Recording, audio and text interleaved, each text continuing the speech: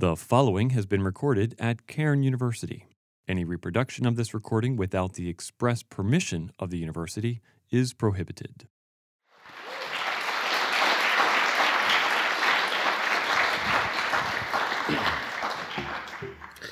Well, good morning. It's really good to finally be in front of you in chapel. I was a little nervous last night when I was watching the weather, thinking I'm going to get bumped for a third time before the semester even gets started. But we're here. We're going to get started and resume the series that we began in the summer on taking one another seriously. But it's very good to be in front of you. It's good to see so many guests here. In addition to those who are visiting from other schools or transfer students, we have a partnership with a gap year program called the One Life Institute. And they're here today. Are you here? One Lifers in the back, please. We want to greet you. Thanks for being here. All of them from One Life, a gap year program that we're in partnership with, and look forward to seeing many of you here next year. Want to let all of you know who are guests that we're praying for you and for the students. As Dean Porcella already said, February is one of those months that puts a little strain on you, and I just want to reassure all of you as students that the faculty, staff, and administration are praying for you. We pray for you regularly and trust that the Lord will bless and encourage you with all that is going on in your life and in the world around us. It's in that spirit that I've actually been taking on this series this year. We began in the summer on taking one another seriously, particularly focusing on that passage in Philippians where we see the humility of Christ outlined and following after that as our example. That we would look not only to our interests, but also to the interests of others, that we would consider others more important than ourselves. And so we talked about the various implications of that underlying principle, that we are to be other-oriented. And in the body of Christ, we have an obligation to one another in the way that we think about one another, and the way we speak to one another, the way we treat one another, the way we live our life together as believers. Here at the university, in the various other contexts of which you're a part, and in the body of Christ at large. Taking one another seriously is a Christian obligation. In our Community Life Covenant at this institution, in addition to the statement of faith that outlines what we believe doctrinally, the Community Life Covenant outlines what we expect from members of this community. It refers to the issue of being respectful and deferential to one another, to accept our covenantal obligation to one another, to love one another and to serve one another. And so we've talked about that, loving one another, serving one another, encouraging one another, exhorting one another. And so today I want to continue that. We're going to run through the spring with a couple of other messages related to taking one another seriously. And today I want to focus on this passage in 1 Peter chapter 2, particularly verse 17, and the issue of respecting one another. This is actually, I think, again, all of these one another passages are interrelated. If you love one another, you should respect one another. If you love one another, you should serve one another. If you love one another, you should encourage one another. But the scripture deals with these kinds of ideas, I think, to actually drive the nails deeper, that the way we look at, view, evaluate, value, speak to, treat one another matters. And it all gets summed up in that first message of the year where we're talking about following the example of Jesus, who came to this earth and took on the form of the creatures he created with the Heavenly Father and humbled himself as being found in that form and humbling himself to obedience, even to death, even death on a cross. One of the most humiliating and public kinds of deaths that could be experienced. Following after the example of Jesus is sort of the thread that runs through this entire series. So today I want to focus on this idea of respect. I want to look at this particular passage and what this scripture is saying to the readers at the time and its implications for us as we navigate life in this world. As we think about what it means to respect one another in the context in which we find ourselves, where there is so much tension and so much strife and so much animosity, where we live in a culture that is evaluating on snap, superficial kinds of preferential reactions to people and to things. What does this passage have to say about the way we view one another in every way? In every way. Well, it's important to remember that this is a passage of Scripture written by the Apostle Peter, that man who walked with Jesus, who experienced what was, in many ways, a humbling transformation. Remember, this is Peter, who is the zealous, emotional, easy to respond, quick to react Peter, who goes through everything from sort of finding himself in places of great intimacy with the Lord and then being embarrassed. This is Peter, who wanted, when Jesus washed his feet, to be bathed all over, and he's got this sort of zeal for wanting to be pleasing to the Lord Jesus, to win his approval, to be obedient, to not be found lacking, to do what Jesus wants. He's so earnest in his desire, and yet when he imposes his will on the Lord Jesus, Jesus turns to him and says, what? Get thee behind me, Satan. This is that man who experienced that kind of humbling transformation, where his will and his desires and his fervency and his passion and his emotion had to be brought into submission to God and to Jesus Christ.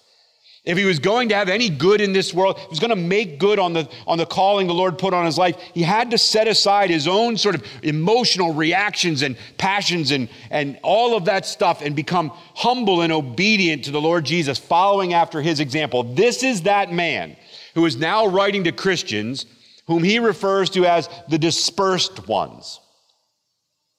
These Christians who are being driven from their neighborhoods, from their homes, from the regions where they were comfortable because of their faith.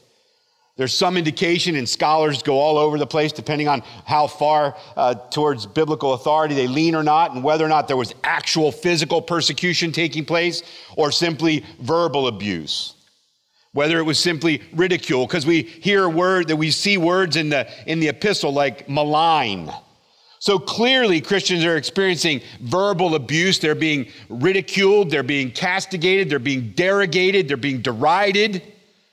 But there's good evidence to suggest that they're also being persecuted, being driven and dispersed. As the persecutions of Nero are ramping up, the target is set, right? The emperors will be worshipped as gods, and Christians who believe there is no other way but Jesus and no other God but his Father are being targeted, and they're being driven out.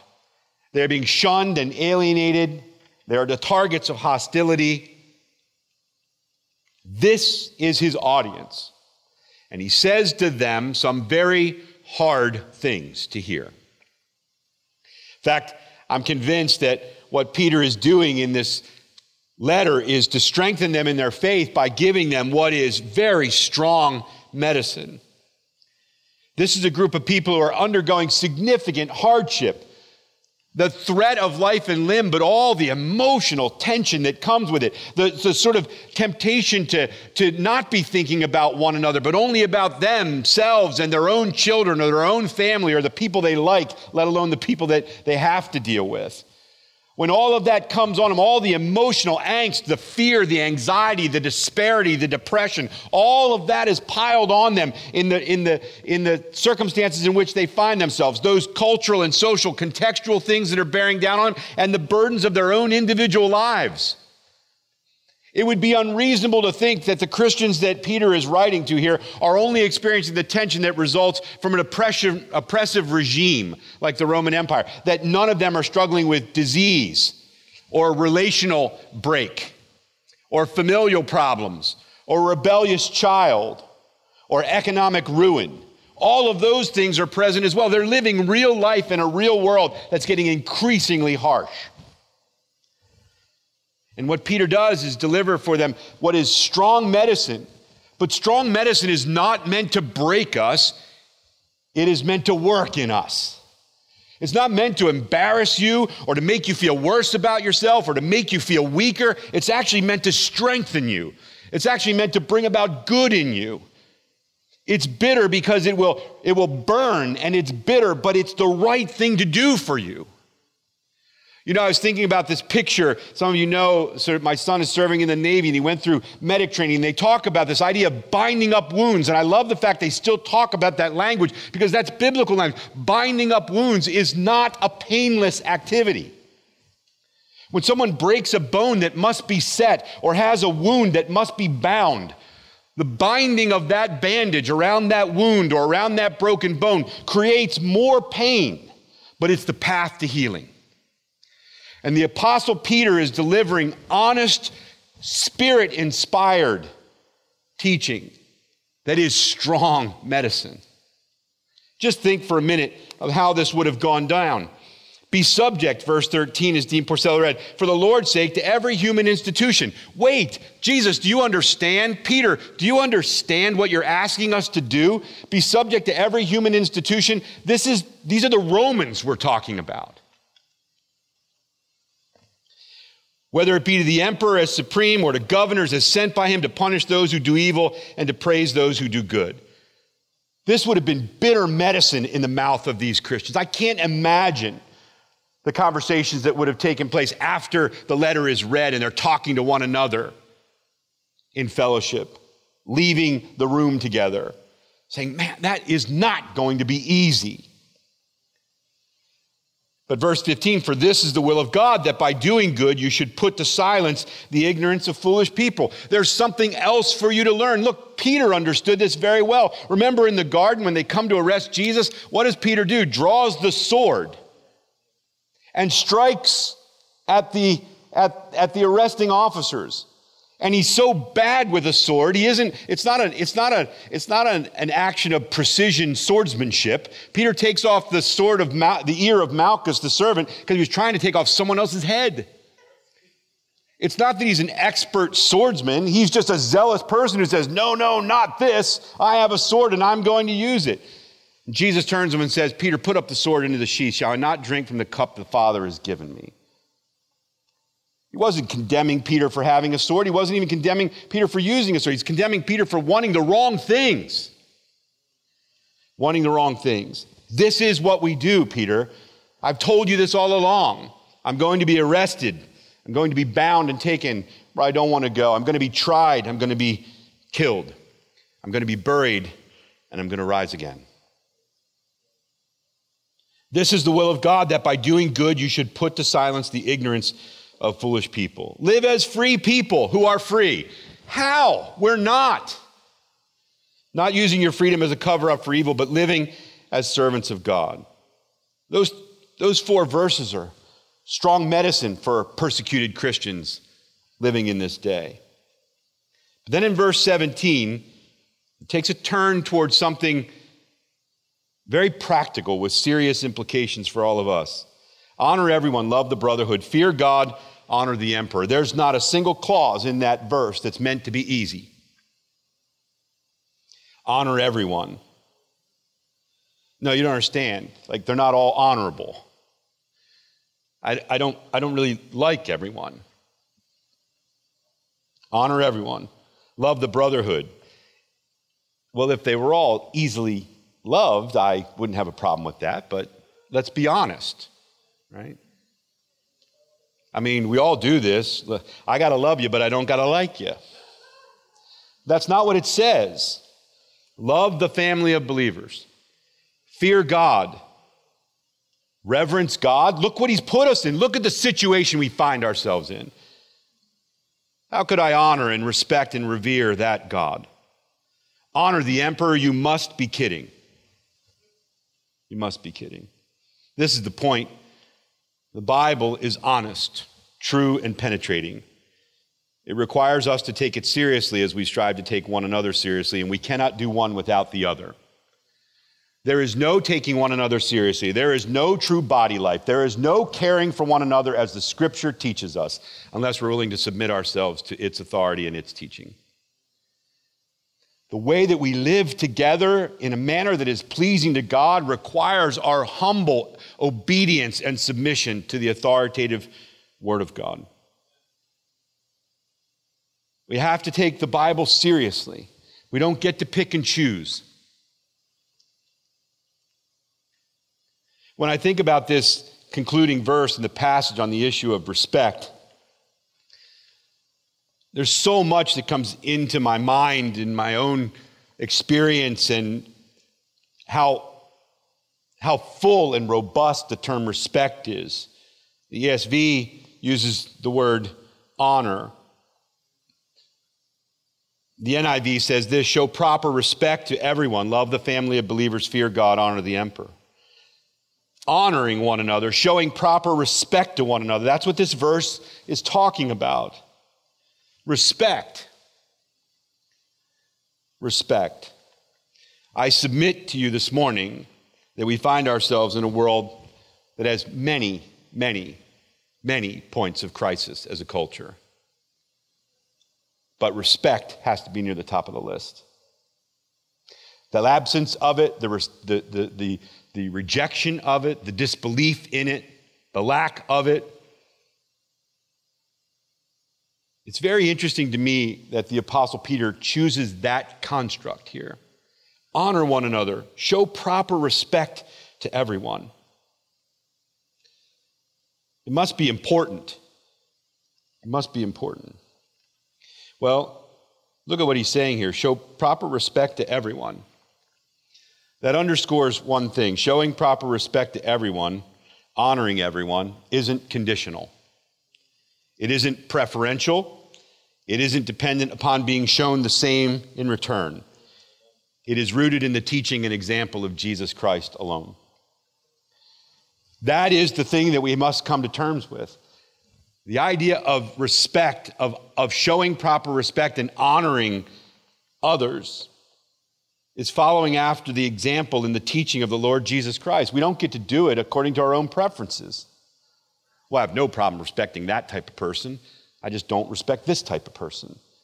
We're now not talking about respect in the way of condone, affirm, and acknowledge, certify, put my hand of approval on. We're not talking about that. We're talking about showing that someone has value. We're talking about showing that someone can be honored, either by position or by... We're not talking now about whether or not you like someone or whether or not you prefer them. We're actually talking about being respectful. Clearly, Peter isn't saying respect everyone and including in that the pagan neighbors and officials who would have been doing harm to the church, meaning that you should condone what they're doing. He must be talking about something greater than that, something bigger than that, something harder than that, to be honest. Because respecting one another grows out of our theology and worldview. It sees the image of God in others. It follows the pattern of Christ, and it manifests itself in our attitudes and our actions. Showing proper respect to everyone is an outworking of our theology. We believe that human beings are made in the image and likeness of God.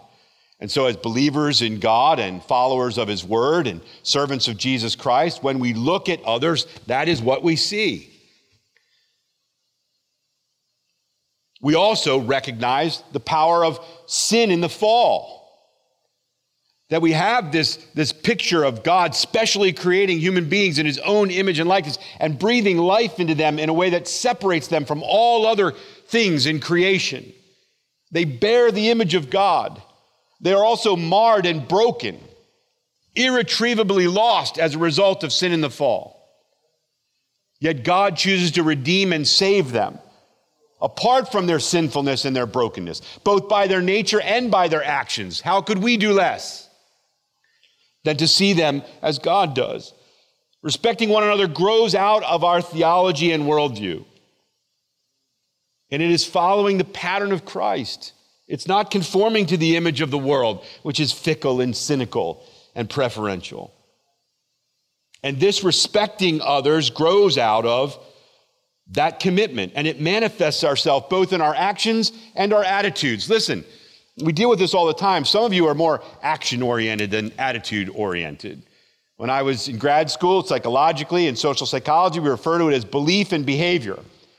Which follows? Do our behaviors follow our beliefs? In other words, our actions follow our attitudes? Or is it the other way around? And while I wrestled with that issue when I was here as a student, it was really studying psychology where I thought, what do I really believe? Do I believe that my beliefs actually drive my actions, my behaviors? If I believe this to be true, I behave this way. And when I'm honest with myself, what I realize is if I start behaving this way, all of a sudden I'm modifying my beliefs and attitudes accordingly. There's a relationship between our attitudes and our actions. And this kind of respecting one another, it manifests itself in both the way I evaluate you, the way what I believe to be true about you, and the way I treat you, the way I think about you, and the way I talk to you, the way I judge you, and the way I care for you. And that's what we're talking about here. This idea of respect penetrates into that realm of our existence, both our thought life and our behaviors, the outward working of that. If you think about it this way, there are all kinds of practical implications that should make us squirm just a little bit in our seats. To show proper respect to everyone is then to be respectful. I don't think I need to draw a diagram. I think you understand what we're talking about. We're not talking about condoning everything that someone does or thinks. We're actually talking about being respectful. That it is possible to disagree, even to have sharp disagreements, and to be respectful. But think about the implications, if that's what we're talking about in this verse. Think about the implications for so much stuff. The way we deal with space. Respecting people's space. Respecting people's stuff. Respecting people's talk. Being respectful with our own talk. The kind of humor that we engage in, the kind of things that make us laugh, the kinds of things we share with others, the way we behave and think in our relationships, both in our friendships and in romantic relationships. Is respect the order of the day? Is it evident? Would we characterize it as such?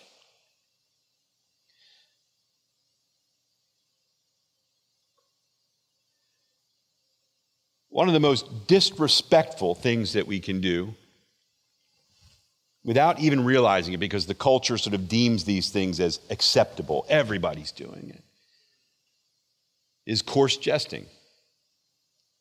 It's just a joke. I didn't mean it to be disrespectful. But if it's a joke about someone's size or appearance or race or gender, if it's a joke about where they come from or how much they have or how they dress, how can that be anything but disrespectful?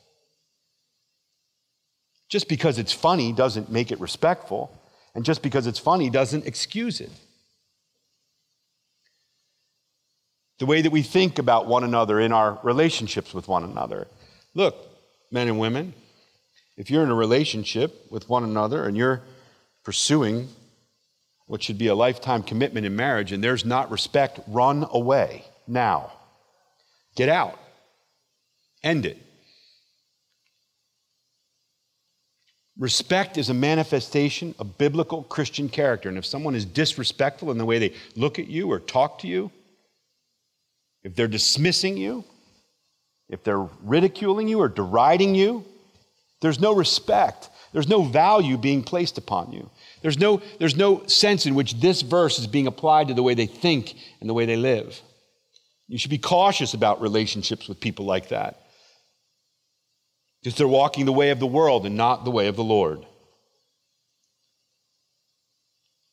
Being respectful shows up in the way that we dress. Are we being respectful to others in our lives?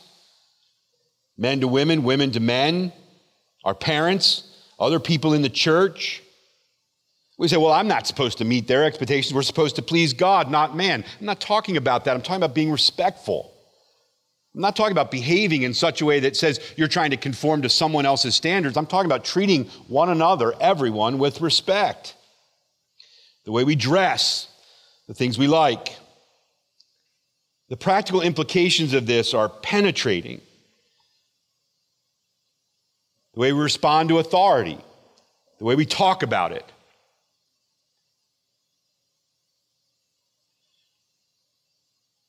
The way we talk about sex and members of the opposite sex. The way we think and talk about race. The first thing that pops into our mind when we see someone different from ourselves. When we disagree with people. Inside the walls of the church and outside the walls of the church, the way of the Christian is to be respectful. Well, what makes that so difficult? Just think about the world in which we find ourselves. Do you know what I mean when I talk about being flippant? Flippancy. I say something, do something. Who cares? I don't have to give it much thought. I don't have to weigh the consequences or the implications. I don't have to think about its impact. It's just something that popped into my head, so it went out. I didn't have to filter it. I didn't have to judge it. I didn't have to analyze it. I didn't have to restrain myself. It's just flippant. Flippant. From which we get flip and flip off and all of those kinds of things. We just sort of do whatever comes to us. Well, you know what we're talking about? We're talking about cynicism. The kind of skepticism and cynicism, the sharp attitudes of judgment that nothing was worthwhile and nothing really matters. Well, when you combine being flippant and being cynical, you have a problem. And the flippancy and cynicism and antagonism of our culture is antithetical to the biblical standard of showing honor and respect to everyone. We must not conform to the pattern of the world around us. We have a higher obligation. Now listen, there's a lot to be teased out here, and we don't have time to do it all. Respecting everyone, respecting others, doesn't mean we don't disagree. It doesn't mean we don't assess and analyze attitudes and actions. It doesn't mean we don't exhort one another. It means that when we do those things, we do them respectfully.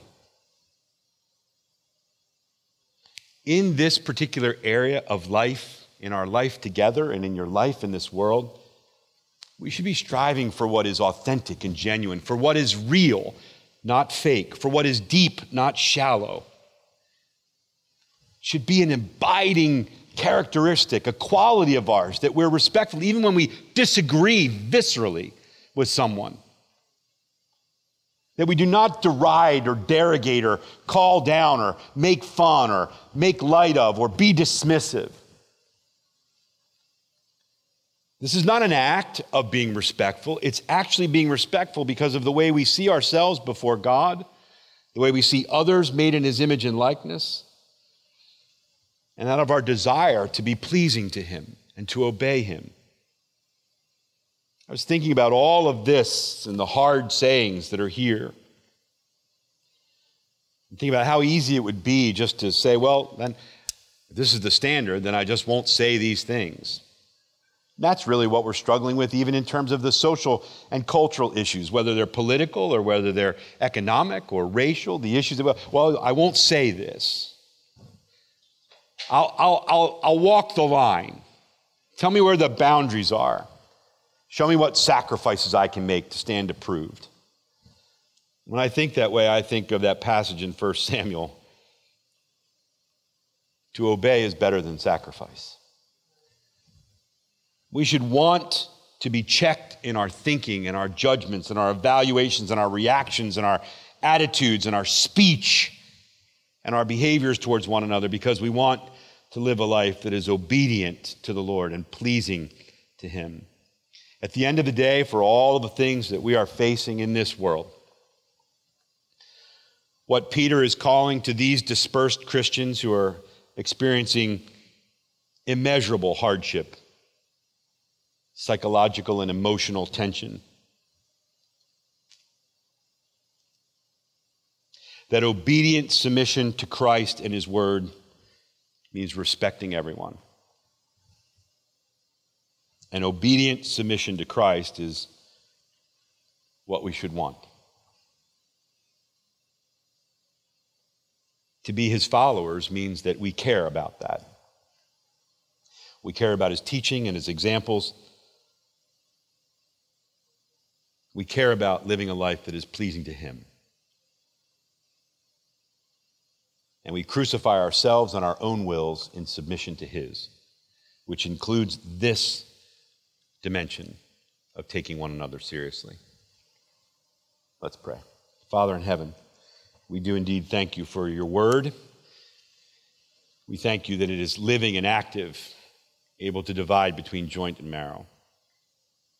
We pray that your Spirit would be at work in us, individually and collectively, to use your word to accomplish your work, to conform us to the image of your Son, Jesus, in whose name we pray. Amen. Have a great week.